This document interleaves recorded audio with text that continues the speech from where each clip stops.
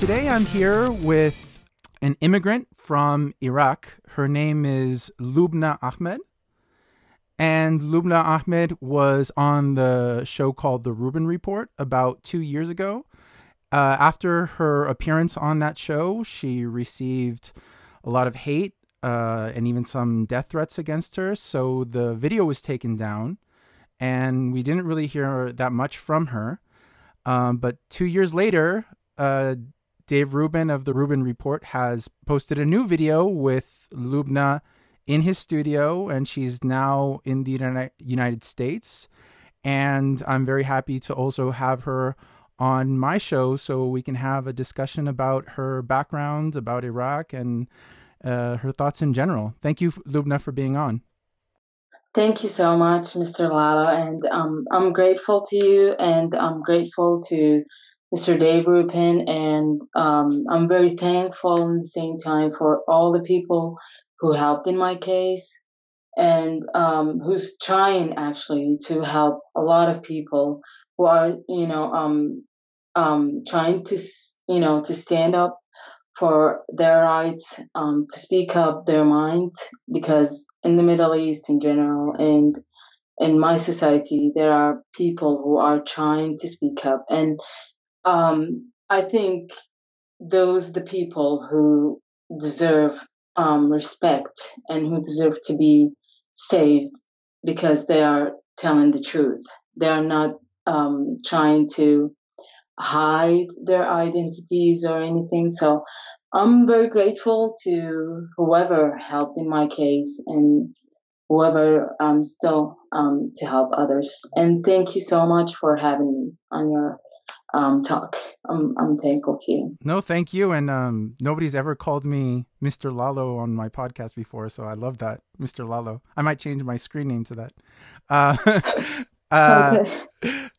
So before we get to what happened there in those about 2 years ago and that situation, I wanted to go back to the starting point about your upbringing in Iraq. So can you tell me a little bit about where you're from in the country and your background and your family, whatever you feel comfortable about talking about? Yeah. Well, actually, as you know, I'm from Iraq, so I brought up in a family that my mother, raised her children because she refused to submit to the social life and to the society in general. She was raised by a restricted family in a not a religious way, but in a family that followed traditions back that time. So she was actually treated very badly, by her father, her brother, and from that time she decided to think, and to achieve goals in her life. She became a mechanical engineer, and she ultimately met my father, who turned out to be um, a, the symbol of the Arabic men who used to abuse their wives. He used to hit my mom and treat her very badly till she divorced him, actually. And in my communities, when the Middle Eastern communities, when a woman, applied for a divorce, she had to drop all her rights, everything. So she took that, and for a fact that in a societies when a woman apply for a divorce, the society will mock her, will hate her, will attack women in general. And she took that and accepted the fact that she will raise me and my siblings. From that, she always, for example, she raised me to be a free thinker. She didn't force me into anything. She always said that you must think for yourselves. You must discover things. You must ask and search. And from that, I didn't know about religions in general and about God, to be honest with you, until I um, started to have my school. So you weren't brought up religious at all. No, So you wouldn't consider yourself an ex-Muslim in any way. You were never a Muslim.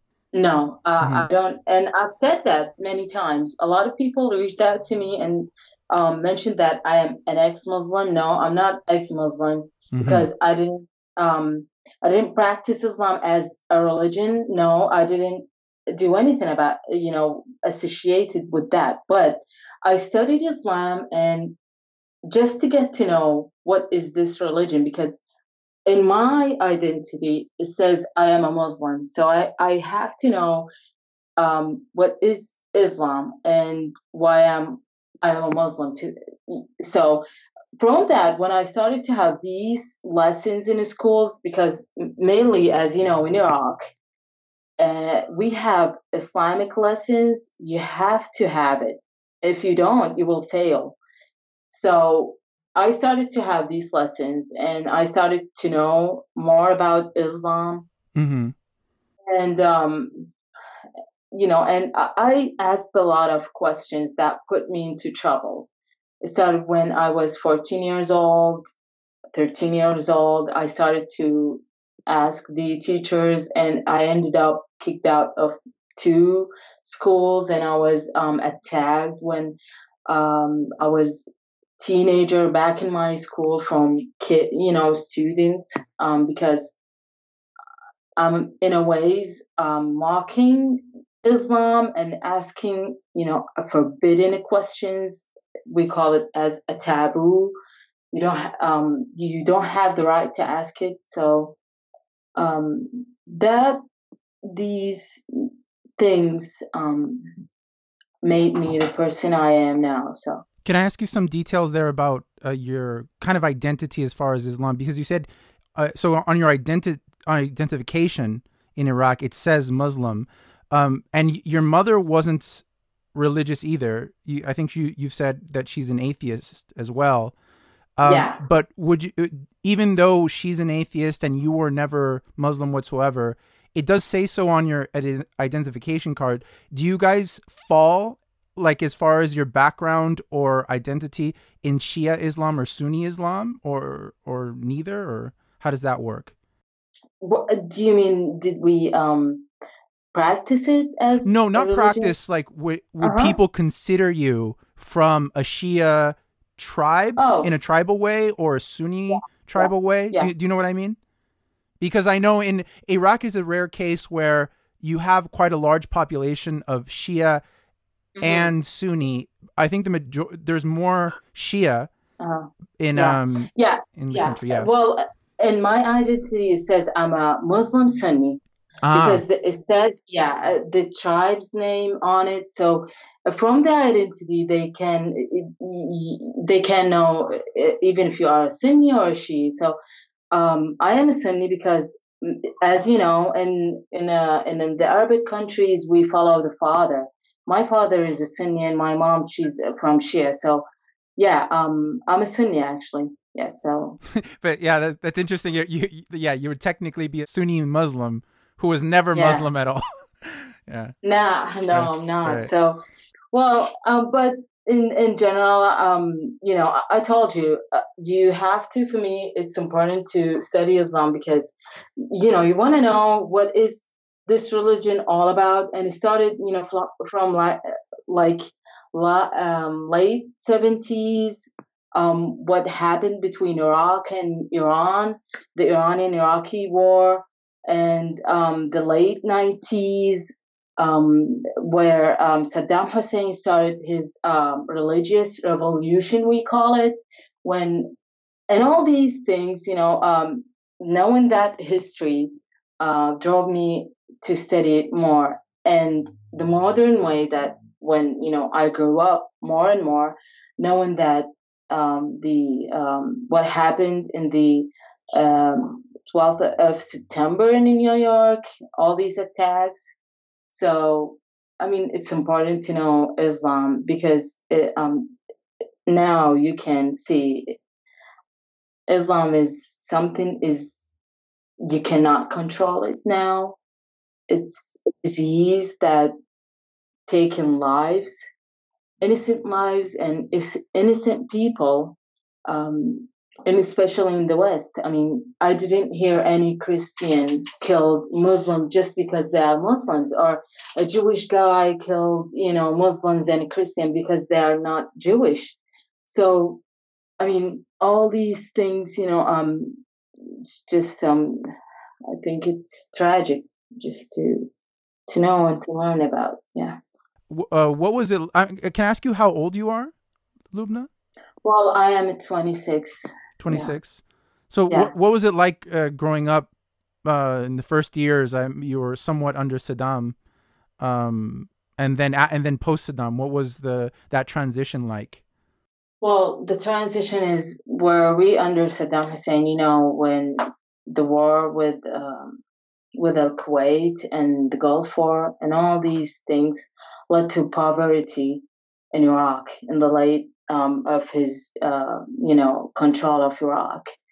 It was poverty, the economics fall down, and it was hard. I didn't see my mom. She used to work the whole day, to be honest with you, and she didn't have a salary. Her salary was like 3,000 Iraqi dinar, which is something like $2. And we were suffering from that. All the people were suffering. And my mother, she was a chief mechanical engineer. So you can imagine a chief mechanical engineer can have a salary like that. So it was difficult for me and my siblings and for a lot of Iraqis. And following that, the poverty and the economics and the Sunni Islamic spreading in his last days, you have after the 2000, and 3, I can now see the difference a lot, because back in his times, for the women rights, it was okay with the women to go out and work, even if it is late at night, because my mom used to work, and a lot of women used to do that. But after 2003, women have, they don't get out a lot. I mean, till 12, I think, p.m. afternoon, women should stay at home, because any woman goes out, she might, get attacked or abused for any reasons. That's for sure. And a lot of things went down. The morals, the principles, for a lot of Iraqis fall down when Saddam Hussein fall down. He was a bad guy, and he is still a bad guy. And one day someone had to take him down. I do believe in that. But I'm talking about the Iraqi community. They don't fight for their rights. I don't want to be aggressive or I don't want to know. I don't know what is the word to use in here, but all I'm saying is Iraqis from Al-Asr al-Abbasi, they didn't fight for their rights. Each time any leader comes in, they do follow him blindly. They don't think for once that they must build their own government, because people who run governments, not governments run people. You understand that, and I don't want to be sound like I'm talking in a very ideal way. No, but this is the true thing. But Iraqis, they went through a lot of wars, and still they follow up anyone who comes in, in the government chair. So so I understand you about your position or the life in Iraq. Would you say then that, for example, Saddam Hussein, he was a terrible totalitarian dictator, but at least a dictator kept the country kind of at bay as far as its violence, and it kept it organized to some degree. But without a dictator, as horrible as he was, the country fell into chaos and more violence and things like that. Would that kind of summarize the Well, transition? well, I don't think that. No, I mean the way he used to deal with, for example, with Shia wasn't good at all because he's the one who created the mess after 2003. If he was fair with the Shia people, the sectarian conflict between Sunni and Shia wouldn't happen.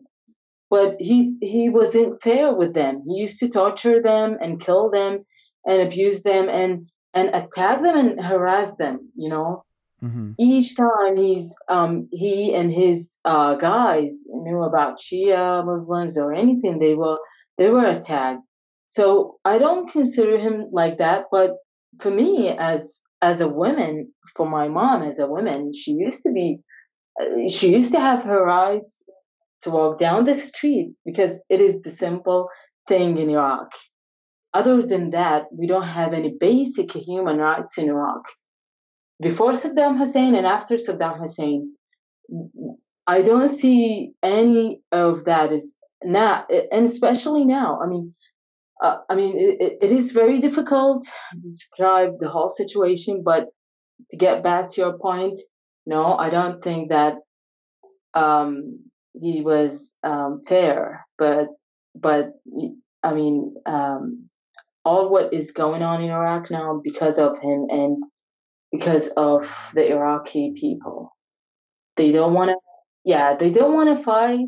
In Egypt, people got Hosni Mubarak, and Morsi out of the government. They fought for what, I think from their position. I don't want to talk for them, but they thought that Hosni Mubarak was a dictator, so they took him out of the government and Morsi, for example. So um, I think the people who are um, the one who should that difference. So yeah, I hope I'm clear on that. Yeah, it's a very common belief that the United States is principally at fault for a lot of the conflicts in the Middle East, and especially as far as Iraq. How do you see a link in Iraq between the conflicts and American intervention? And how is maybe the United States viewed by the majority of the people, you would say? Well, I can say that we were all very happy when the United States came in because they will take Saddam. They took Saddam Hussein. Um, he's a dictator, but once they took Saddam Hussein, I get back to my point. Everything fall down. Um, but I mean, it can be in a somehow. They thought that they can bring the democracy to Iraq, but first you have to study the geopolitics and the socio-economics of the land you are going to, so you can build the democracy, system. The geopolitics and the socio-economics of the country wouldn't allow the democracy to be built in my country. Mm-hmm. All these facts, and the United States and the Iraqis and all what I've said before, I think created all the mess that we live now. But mainly for me, they are the Iraqis. They are the one who can decide for their countries what is the best for their countries. For example, Iran now is taking control of the whole country. Who allowed that to happen. Iraqis allowed that to happen. When you go down the street, you see, for example, the Iraqi women wearing abaya, Iranian abaya. They are talking about how beautiful Iran is, or how we should have the Iranian people live in our country. I'm talking to you from what I've seen down the streets, interacting with the people. So, Is this like a bias towards like the Shia favor Iran, or who would you say is favoring Iran in this way? well, it's basically, it's Shia, Mm-hmm. because Sunni people are refugees in their own country. I can describe that. They are treated badly. They are treated like they are tourists. So I can't say for Sunni people. Now we are talking about Shia. The Shia people they want to make Iraq the basic land um, to Iran. The Iraq position is very important for Iran, because Iran consider Iraq as the gate to Syria, to the whole Middle Eastern. I think countries at very important points they want to control, and especially Syria, because we'll go down to Israel and Palestine. But to get back to the point, yes, Shia people want that, and it's very common in Baghdad. When you go down the streets in the capital of Baghdad, you can see pictures of Ayatollah al Khomeini and a lot of religious Iranian guys. Their pictures and their holy talks published on the walls of the buildings in Iraq, and you can see a lot of activities for Shia Iranian groups. I didn't see it in my eyes for Iranian people, but for Shia groups, I've seen it. I have, put some pictures posted online when I used to have my Facebook account. But to get back to the point, yeah, it's Shia people who are the one who want Iran to be in and to control Iraq. Yeah. So this is a lot of divisions as far as kind of tribe or religious branch with Sunni and Shia. But you're a lifelong atheist, and your mother's an atheist. So what is it like growing up in such a sectarian religious Uh-huh. environment and never being religious? What was it like being an atheist in this environment? It was horrible um, for me. Well, for my mom, because as I told you, she was treated very badly from the society because of her divorce. Because being a divorced woman in in a society like in Iraq, it's not good for the woman. And second, for being an atheist and going into discussions with her colleagues at work and sometimes in public, got her into a very hard time. So as for me, Did she um, say publicly, like, or maybe not publicly, but in discussions with people outside, would she identify herself as an atheist, or would yeah, you? yeah, She yeah, would. yeah. I love your mother.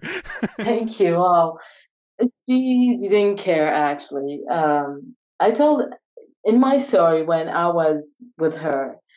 One of the days that we were back to my house, and there were Al Qaeda fighters back in 2006, and a lot of people in the car, in the bus, because we use buses in Iraq. So a lot of people in the bus told her to cover up her head, or to just leave the car because she will bring problems, because Al Qaeda fighters, they don't believe in a woman without headscarf. So I remember the moment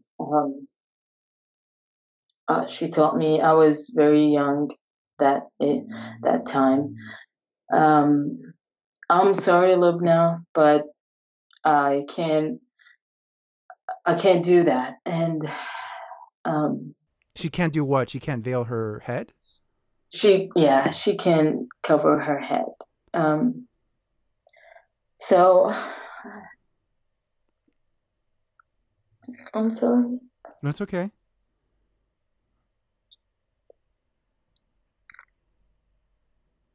I'm sorry. So Take your time. and There's no rush. I didn't believe, I didn't understand what that meant.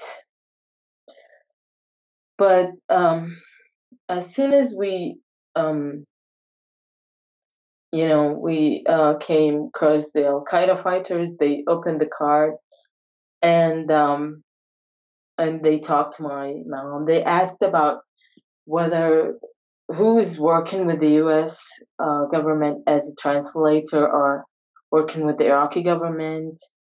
So one of them he criticized and attacked my mom for not being without wearing headscarf, and my mom, she didn't say anything, so they just hit her, um, and they took her to the car, and we were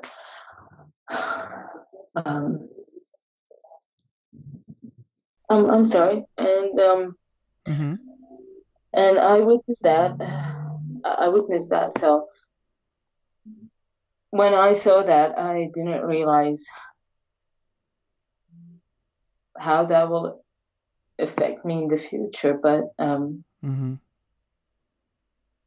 it made me very strong and very determined to be the person I think 2 years ago. Can I ask you, did she continue not wearing the hijab? She never wore it? No, no, Your mother's a really strong woman. because she believed in herself. Even if even Yeah. one of her sons or daughters would follow Islam, she wouldn't accept that. I'm telling you the truth. She would say, "I'm sorry, you have to just leave," or because I don't accept that in my house. She believed in herself to the point that anyone, she don't care. Um, she doesn't care if anyone will, want to kill her for that. She doesn't care. So I think at some point I have that thing from her. I don't know, but um, I continued when I saw that actually, and when a lot of things went in my mother's life and in mine. Um, I became more determined to declare who I am, and that's why um, I went public with Mr. Dave Rupin on his show, because I don't. It's just you have to. It's time to speak up. A lot of things going on with a lot of people who are just saying, simple things. For example, Raif Badawi. Raif Badawi, who's a Yeah. secular blogger from Saudi Arabia who got lashed for blogging about secularism. Yeah. Yeah, I mean, he didn't declare that he's an atheist. He just wrote a blog, he was just doing blogging about the basic human rights, the women rights, and he got in prison, and he's now treated very badly from his government. Mm-hmm. I mean, he didn't say that I am an atheist. So I think, it's time for everybody to stand up and speak their minds. I'm not ideal person. No one is ideal, and this world is not ideal. But you have to, you know, talk. I know it's dangerous, and especially I want to point out a very important point to anyone who's listening to me now. Being a woman or born as a woman in the Middle East is a crime. Being born a woman in the Middle East is Yeah, a crime. Mm-hmm. yeah, it's a crime because now, not, for example, you are a girl. You have to wear a headscarf from age 9. You are just a child. A girl is just a child to understand what is headscarf or what is, for example, marriage is. Now, you know what is going on in Iraq. They want to approve Al Jafari. I think they call it Al Jafari back in my time. Al Jafari rule to that allow girls from age 9 years old to marry. So how could you do that? I mean, it's just a crime. And born a woman and not wearing a headscarf, you will get attacked and harassed, and they will even kill you for that. And You now you are. you never wore a Continue. headscarf, correct? No, no, I've never. And I used to cut my hair very short because I do, I do want to. It's just this is who I am. I don't have to hide my identity, so I've never wore a hijab, and you can imagine, never.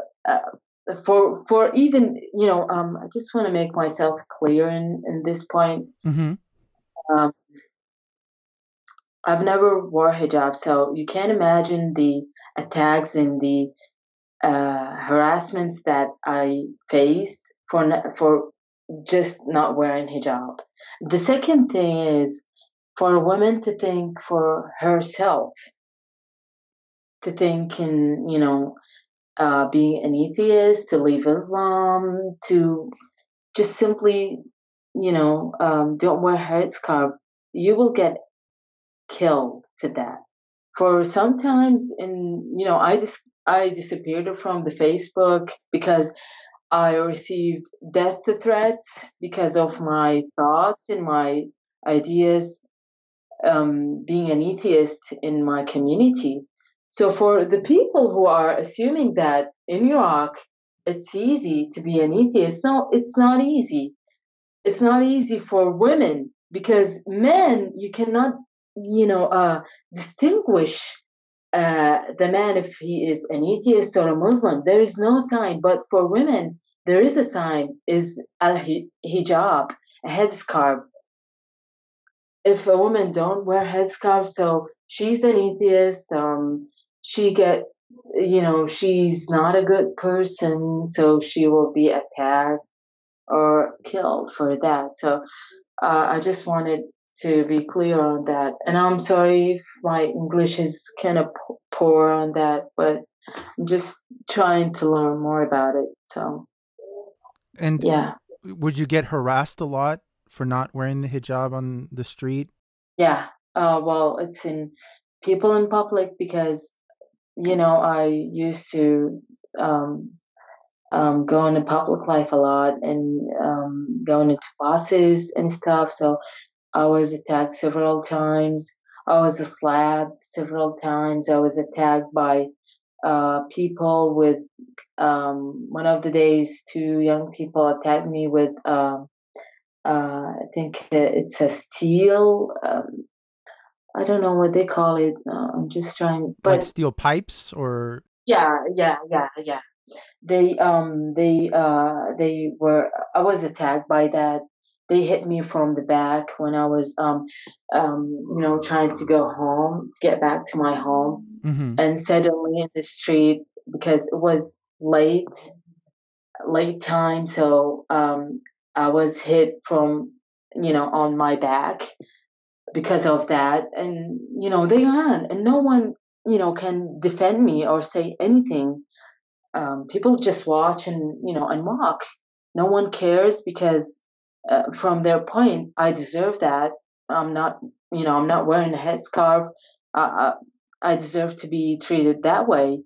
And I want to just say something that in my community, you can see now sometimes girls without headscarf, they cannot move freely.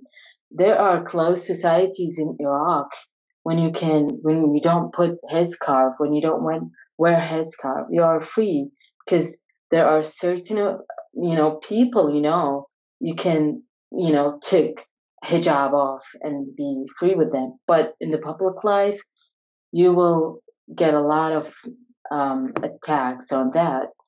And it's just what is happening in Iran, the same thing. I want to say this. I don't want the media fool all the people. There is a theocracy in Iraq, but no one sees that now because the war with ISIS and the Iraqi government and all the development things going on is covering up the truth about Iraq. Iraq is a theocracy. There is a theocracy government in there. And the people, I think, mainly who lead that that policy in my country, they don't want to stand up for the rights in general, and even the protests back in 2014 in Baghdad. The whole people or the whole Iraqis who were protesting against the government, they weren't, protesting for the general rights in Iraq. No, they were Muqtada al-Sadr, followers, not Iraqis. So calling for Iraq. So yeah, I was attacked several times, and I hope in the future I can get the whole, the whole story in details. Did you know? But for now, I'm sorry. Go ahead. Okay.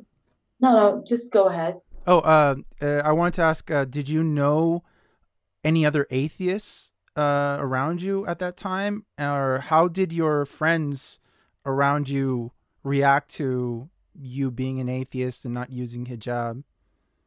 Mm-hmm. Well, I knew people around me were atheists, and I can say that most of Iraqis, they don't know what is Islam all about. They don't practice it. It's just, I'm a Muslim, so they didn't believe in it. But with my friends, I mean, they were atheists, but when I used to talk to them, we have to make some kind of organization, a group, so we can have a lot of people to come in and talk, so people can feel more welcomed and can be free in the way they express themselves. No one agreed with me because they follow al-taqiyya method. Al-taqiyya. Well, taqiyya is known as kind of hiding one's true thoughts in Islam, but a lot of people in the West consider it kind of conspiracy theory that's not a real thing. I don't really know too much about it, so I can't really say. Could you tell me, is taqiyya something actually like a practice people do use in Islam among Muslims? Is it a real thing? Well, the Jews used to do that, and when Muslims were, controlling their societies, they used to be Muslims and trying to be like Muslims, but between themselves and their communities and, these secret gatherings, they didn't believe in Islam in a bit. So, to say that, I just want to make it in Iraq.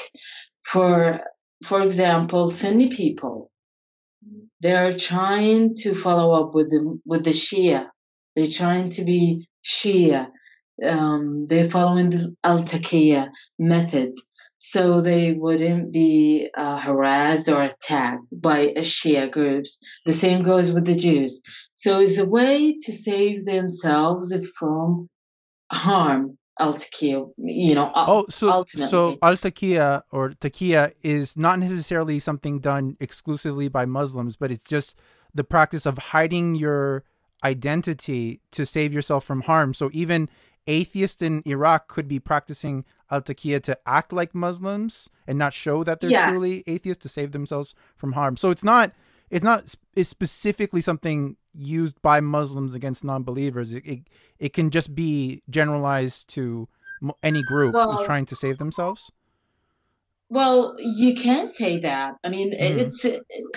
it came from Muslims, to be quite honest. Mm-hmm. But for me, I consider it, you can apply it for anyone in their communities who are afraid to show their identities to others. For me, I do consider it like that because I just used it to describe the atheist in my Ah, country. So okay. So you're yeah, you're applying that term to others, even though it comes from Islam. yeah, Okay, I see. I I see. can say that, Mm-hmm. and you can. I don't know if you agree with that or not, but for me, I do agree with that. I mean, you can make So sense. It's kind of yeah, it's kind of atheist takia in a way, right? Yeah.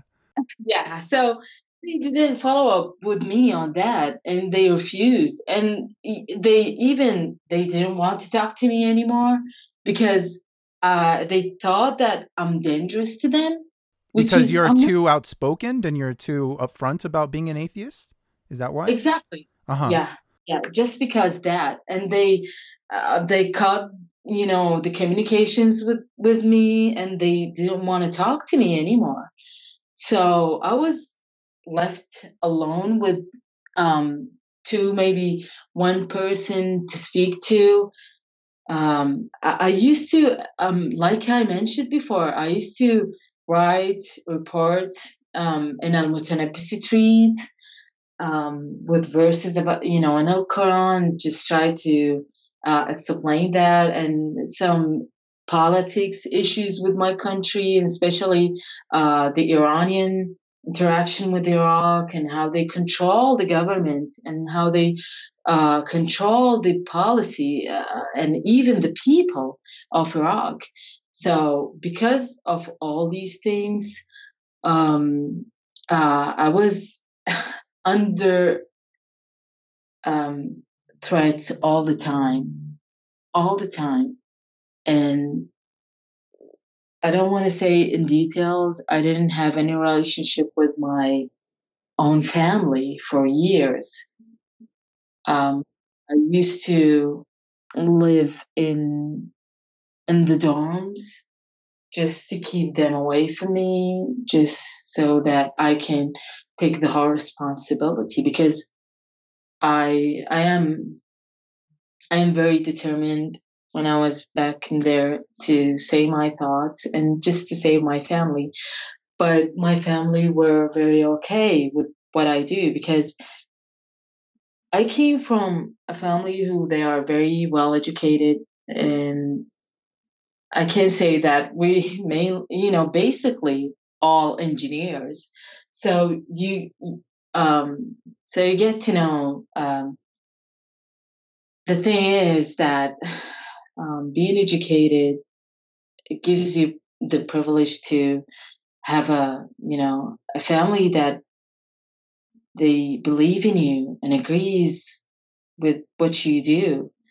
So I'm very grateful to have such um, I think, a great family. I can't describe it in words, but I'm very thankful to my mother, to my siblings, for their support and their belief in me. So, anyway, Can I just tell you also, like, it's kind of amazing to hear you talk about yourself being from Iraq because your background sounds so similar to mine. I also come from a family of, well, my father is Palestinian ethnically, but my both my parents are from Chile.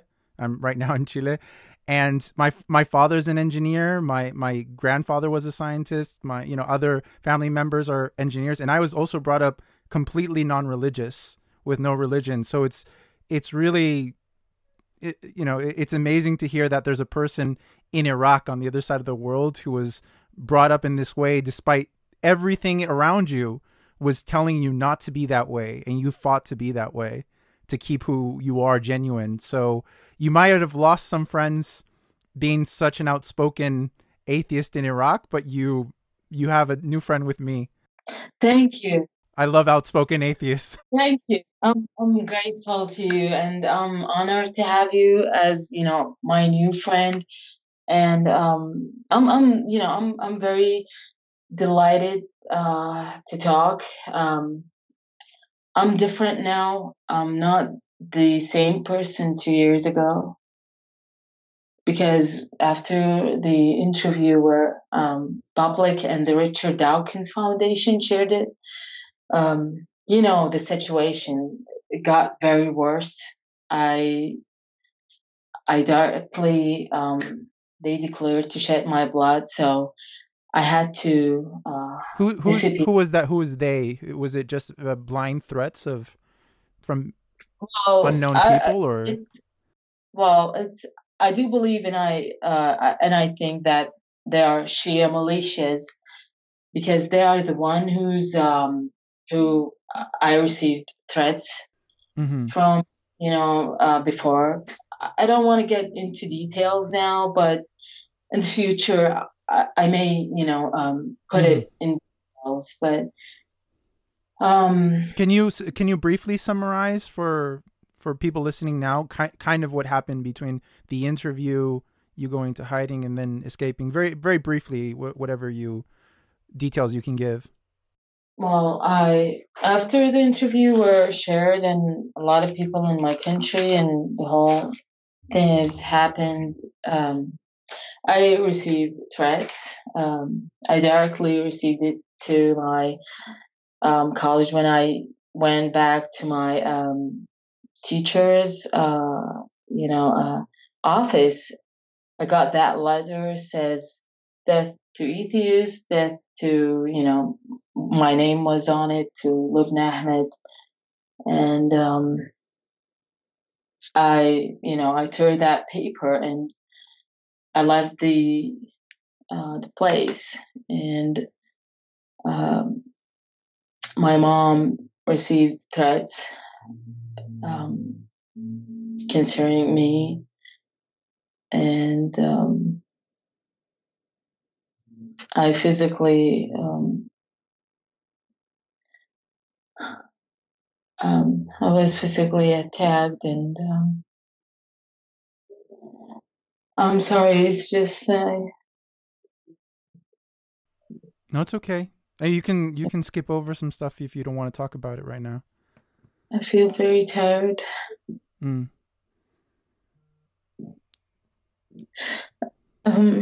How long have you been in the United States right now, Lubna?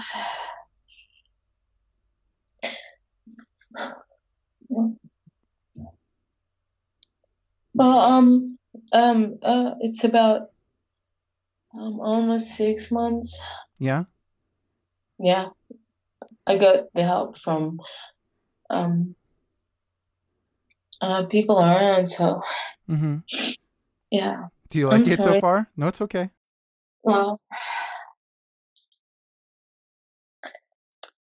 it's just I'm trying to heal myself. I think it's having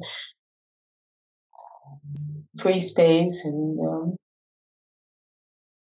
it's great to be here, but at the same time, I'm trying to deal with myself now.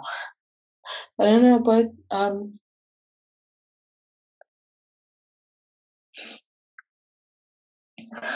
I'm sorry. It's okay. I think you've been through a really hard time in a hard life, and you faced a lot of adversity to just fight for who you are. And I hope in the United States you're granted a space where you can flourish and show who you are without fear and without aggression. And I'm sure you will. And I hope you continue to fight, because you'll now have a way of speaking that you never had before. and you'll have, people behind you like Dave Rubin, like me, and I'm sure you'll have other allies as well. But I think, I've seen your interviews on the Rubin Report. I was so happy to contact you, and there's not a lot of people as brave as you are. So I'm just honored to be speaking with you, and anything I could ever do to help you in as a friend or in your fight, I'm always here for you. Thank you. I'm sorry, but I cried so many times. So for so long nights. Mm-hmm.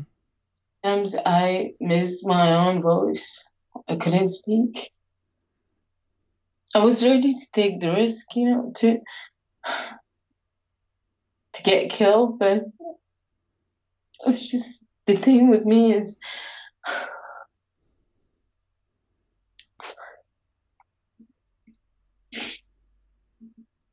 I'm glad you're okay. I'm glad you didn't, because you remember, it's, atheism doesn't need martyrs. Only Islam loves martyrs. We love people who are alive and speaking. well, it's important for me to speak. Mm-hmm. It was, and I do believe in myself.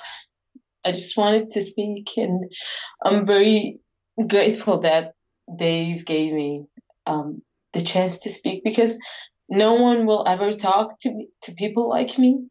And he was brave to give me the space to, to say my thoughts. And I can't describe in words how grateful I am to him and now to you. I'm thankful that there are people like you who believe in us, who try to give us a voice to talk. In a world, no one cares for us, because I want to say something. It's important to hear people who stand up for human beings. That's what I want to say. It's very important to give them the platform to talk, because they are the one who's trying to make the change Mm-hmm. when no one cares about. I do believe that the change must come within, but for me, I feel coward because I left I left my country, I left all these things I used to do, I used to fight for. Now I'm in a safe place where, to be quite honest, I sometimes, it's not sometimes, I do miss the things that I used to do. I do miss that, I don't know, a What lot of things. What do you miss? I miss going out, debating people. I miss writing the articles I used to put in Al Mutanabbi streams. I do miss going out and take some pictures of some places for their, for political groups, Shia political groups in my country, and post it and make people learn more about my country and what is going on in my country. I do miss all these things. Well, And I do you'll miss, find. Go ahead. no, just, um, I was just gonna say you'll find, definitely find people to debate in the U.S. as well. It's becoming very popular. You won't find maybe Al Qaeda members to debate with, but you'll definitely find a lot of people who are apologists for the religion to fight with. well, I don't know, but for me, I feel very emotional Mm-hmm. about who are still in areas such my country. Do not ever let them fool anyone that my country is open to atheism. No, is not open to atheism. They are torturing people. Just if you criticize one of the Iranian religious guys in my country, you will get attacked for just saying a bad word about Iran, for example, about the Shia um, religious ceremonies in Iraq. You will get attacked if you don't put a flag of, for example, Ashura ceremony. Do you know what Ashura ceremony? No, I don't. What is it? Well, Ashura ceremony where Shia people celebrate, visiting Imam al-Hussein back in Karbala, where people walk to his, to his place in Karbala. It is a very popular. In that ceremony, I don't want to go into details, but when you live days like that in my country, and when you don't put a flag that says you are sad or you are following Shia code, you will get attacked just because that you don't put a flag to give them the code that you are following them. So my point is, being an atheist in Iraq and very open about it, it's very dangerous. It's like in what's going on in Iran and theocracy governments in general, in Iran and Saudi Arabia. So I just want to say that for you and to Mr. Dave Rupin and to anyone who listens to this, I hope you will get anyone who, especially the people who standing up and they are willing to take the risk to talk, to give them the platform to talk and to help them with whatever they need, because they are the one who deserve to be, to be quite honest, the respect. And especially the women. The women, because women are so much, pain and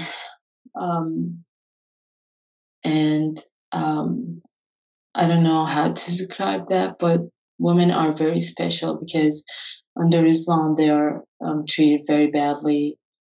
They are just like worse than animals, and giving them the chance to speak their minds, it is something worth it.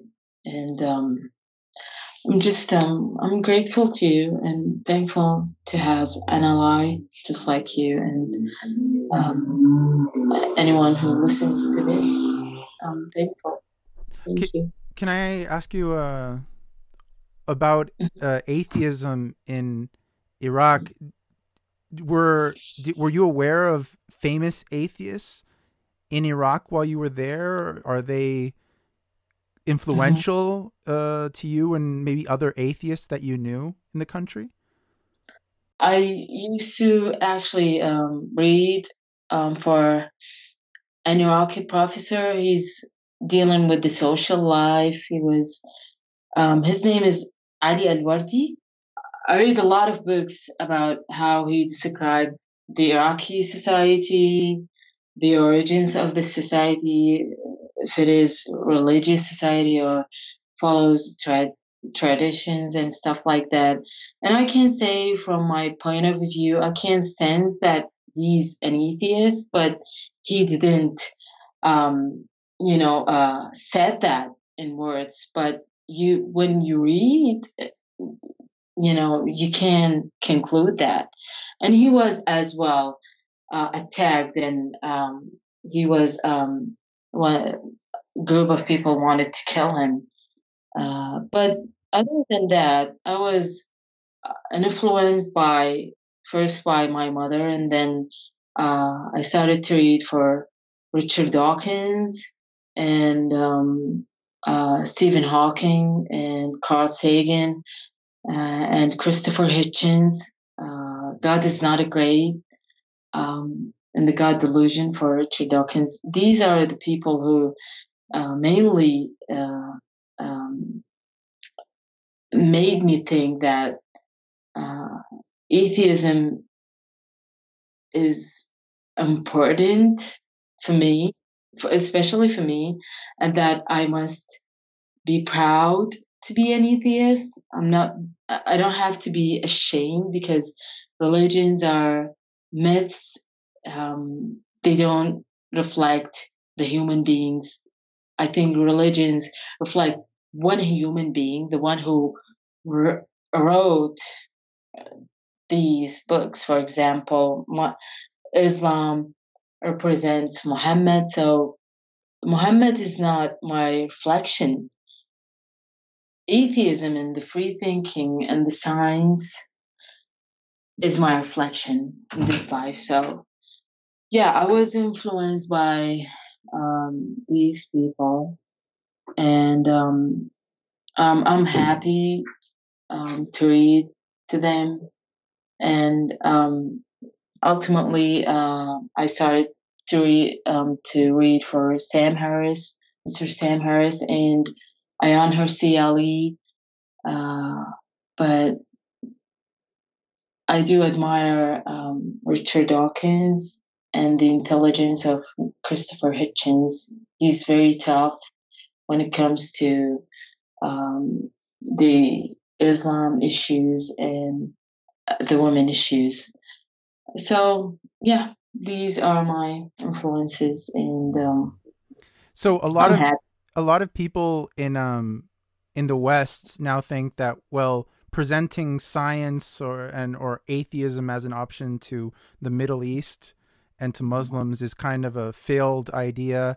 It's not going to go Yes. anywhere, and the best thing to do is to Mhm. reform the religion and change the meaning and the interpretation of verses to mean what we would prefer them to mean. So to Uh-huh. change the religion and the verses to, instead of them being Mhm. sexist, for them to be empowering women. Instead of them Mhm. being Mhm.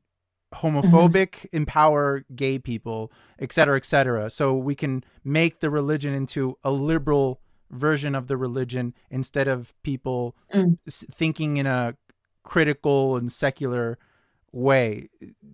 What do you think about that? Well, first we have to talk. If you want to do that, you have to study again the geopolitics and the socioeconomics of the region. You want to build that thing on. In the Middle East, we cannot do that. You cannot build the. We can't take the atheism and science as a way to reform the society. So we have to put that aside. Coming back, going back to Islam and the Reformation talk and the moderation, I don't think that will work out, and it can because um, a Reformation, if even if you are talking about the teachings of Islam, you can't reform it. I mean, these are direct verses. How you can reform it? How you can change the way to teach it to the to the people? You can't play with the words, so you can't have another meaning, another intention. No, I don't think. I don't believe in reformation. This is a very direct book, Al Quran and Hadith for Muhammad. You can't build the moderation and reformation on it. Muslims should leave Islam, should start their lives and consider that it's not atheism is the solution, but once you leave Islam, you get the chance to think um, for your community, for your society. Reformation, again, is a delusion. Muslims will never be convinced that their religion um, needs reformation because you can't. I mean, this is words as it believed is coming from God. How can you reform um, words or even the teachings of Islam? This is God. You have to follow God and God's words. So I don't think that will be a good idea. Their formation. The only thing that we can do for Muslims is just to leave their religion, because the Christian people and the church, I can say there is a reformation, and there is, and you know that. I think you are very popular with and familiar with the Reformation and the Christianity.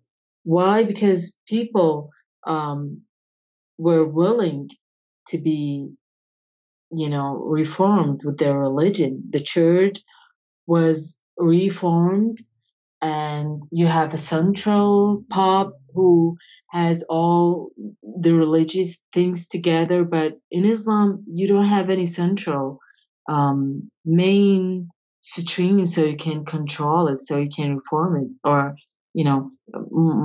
make it more moderate. So all that talk, I don't believe in it. And again,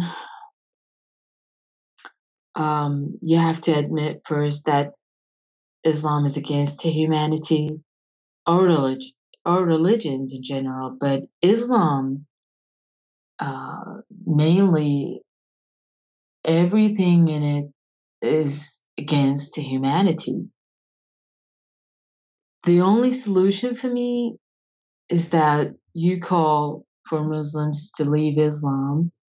Other than that, it won't work out. You don't have to cover up reformation, so you don't have to deal with your problems or with what is going on in the West. I mean, the West should now start to fight that with calling Muslims to leave Islam.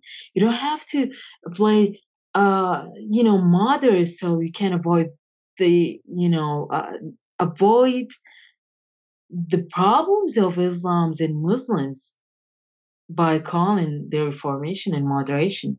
That's my opinion, and I hope you get my point on that. Yeah. I mean, I can kind of hear the critics already screaming in their heads saying, well, how can you get people to, how do you get Muslims to leave Islam? I think to begin with, and it's a very slow start, it's not something that's going to happen in the next even 100 years, perhaps. But I think an essential thing is going back to a part of this podcast where you said you even knew other atheists in Iraq, but nobody wanted to come out, right? Nobody wanted to be too upfront about it. And they were even hesitant to even associate with you because you were too outspoken, and you would get harassed and hurt and attacked for being an outspoken atheist. So I think it has to start there, not that Muslims are going to leave their religion, but those who have, like yourself, aren't scared, aren't trying to escape for your life, and at least start with the civil rights of women, the civil rights of apostates, the civil rights of atheists or religious minorities, even sometimes religious minorities who are Muslims themselves, other Muslim branches who are minorities in many countries, are treated very oppressively in the countries they live in. So I think that's a place to start. And on that point, I think that's why your voice is so important. And I would encourage you that, you shouldn't feel down about what you're doing now, because I don't know if you really could have been a proponent in the same way you could be in the West. And that's why I was asking you before about if Western atheists had influence on you in Iraq, and you said they did. So you're coming as a person with experience from a country that, in the United States, not a lot of people have the experience you have, and you can bring a truth, and you'll meet people who will give you a platform, and maybe that will reach other people like you were in Iraq. So, it's a different way of doing it. But but you're not good to anyone if you're always fearing for your life and you're always on the brink of death. That's not always the best way to communicate your message. So I'm at least happy that you're in a safer place, and I hope you do speak out more. And if you do want to, my platform is always open to you, and I will help you in any way I can. And before you go, is there anything else you wanted to add to all of this story? Any last message? No, I'm sorry for first my English sometimes because I'm trying to learn, and I'm sorry for the interruptions. That it's just I'm exhausted from the whole thing, to be honest with you. Yeah. Um, I've never I've never faced something like that. I Mm-hmm. mean, coming in here um and just trying to handle all these things. Yeah. Uh, I think you're Um, very overwhelmed, probably, is my thinking. well, I don't know. It's just emotionally, I'm just trying to get back on track, and Mm-hmm. I hope I get my passion back again in the future. I'm But sure you for me will. now, thank you. But for me now, I'm more determined to speak up more and loud. And as you said, maybe that will help others in my country to speak, because I think, I don't know, but maybe in the future something will happen. I think we are all doing this not for ourselves. I mean, for the next generation, that what matters. They are very important, because they will bring out what we put in them. It's like seeds. So, um, before I go, I would love to thank you for having me. I'm very honored to talk to you and to have you as a friend and ally for me. And I would love to thank Mr. Dave Rupin again, and my friend Keith Carbon, and all the people who believed in me, because without them, I wouldn't make it. Believe me.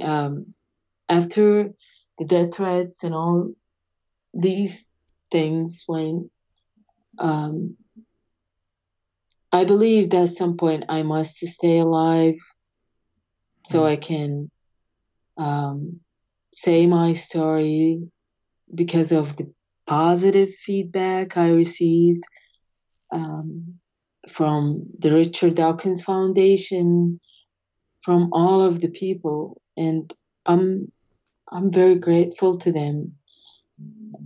And I can't say the person's name, but there is one person in particular. He's the one who made everything worth it.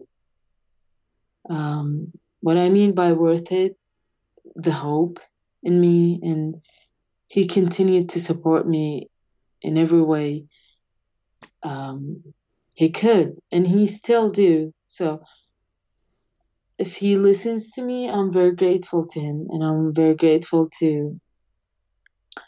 uh, to the United States of America for um, because they have me. And to be quite honest with you, I'm grateful for any nation who would uh, have me, because um, they are protecting people like me, and to let them to speak their minds again. But I don't want to be boring in here. Thank you again, and It's definitely not I'm boring. sorry. It's definitely not I'm boring. sorry. Yeah. And I'm sorry again if my English is not good. So thank you for having me, Mr. Lalo, and And I hope in the future we can meet in person. I think that will be great. Absolutely. Yeah. I'm thankful to you. Thank you. Thank you. Thank you again, Lubna, for being on. Thank you so much.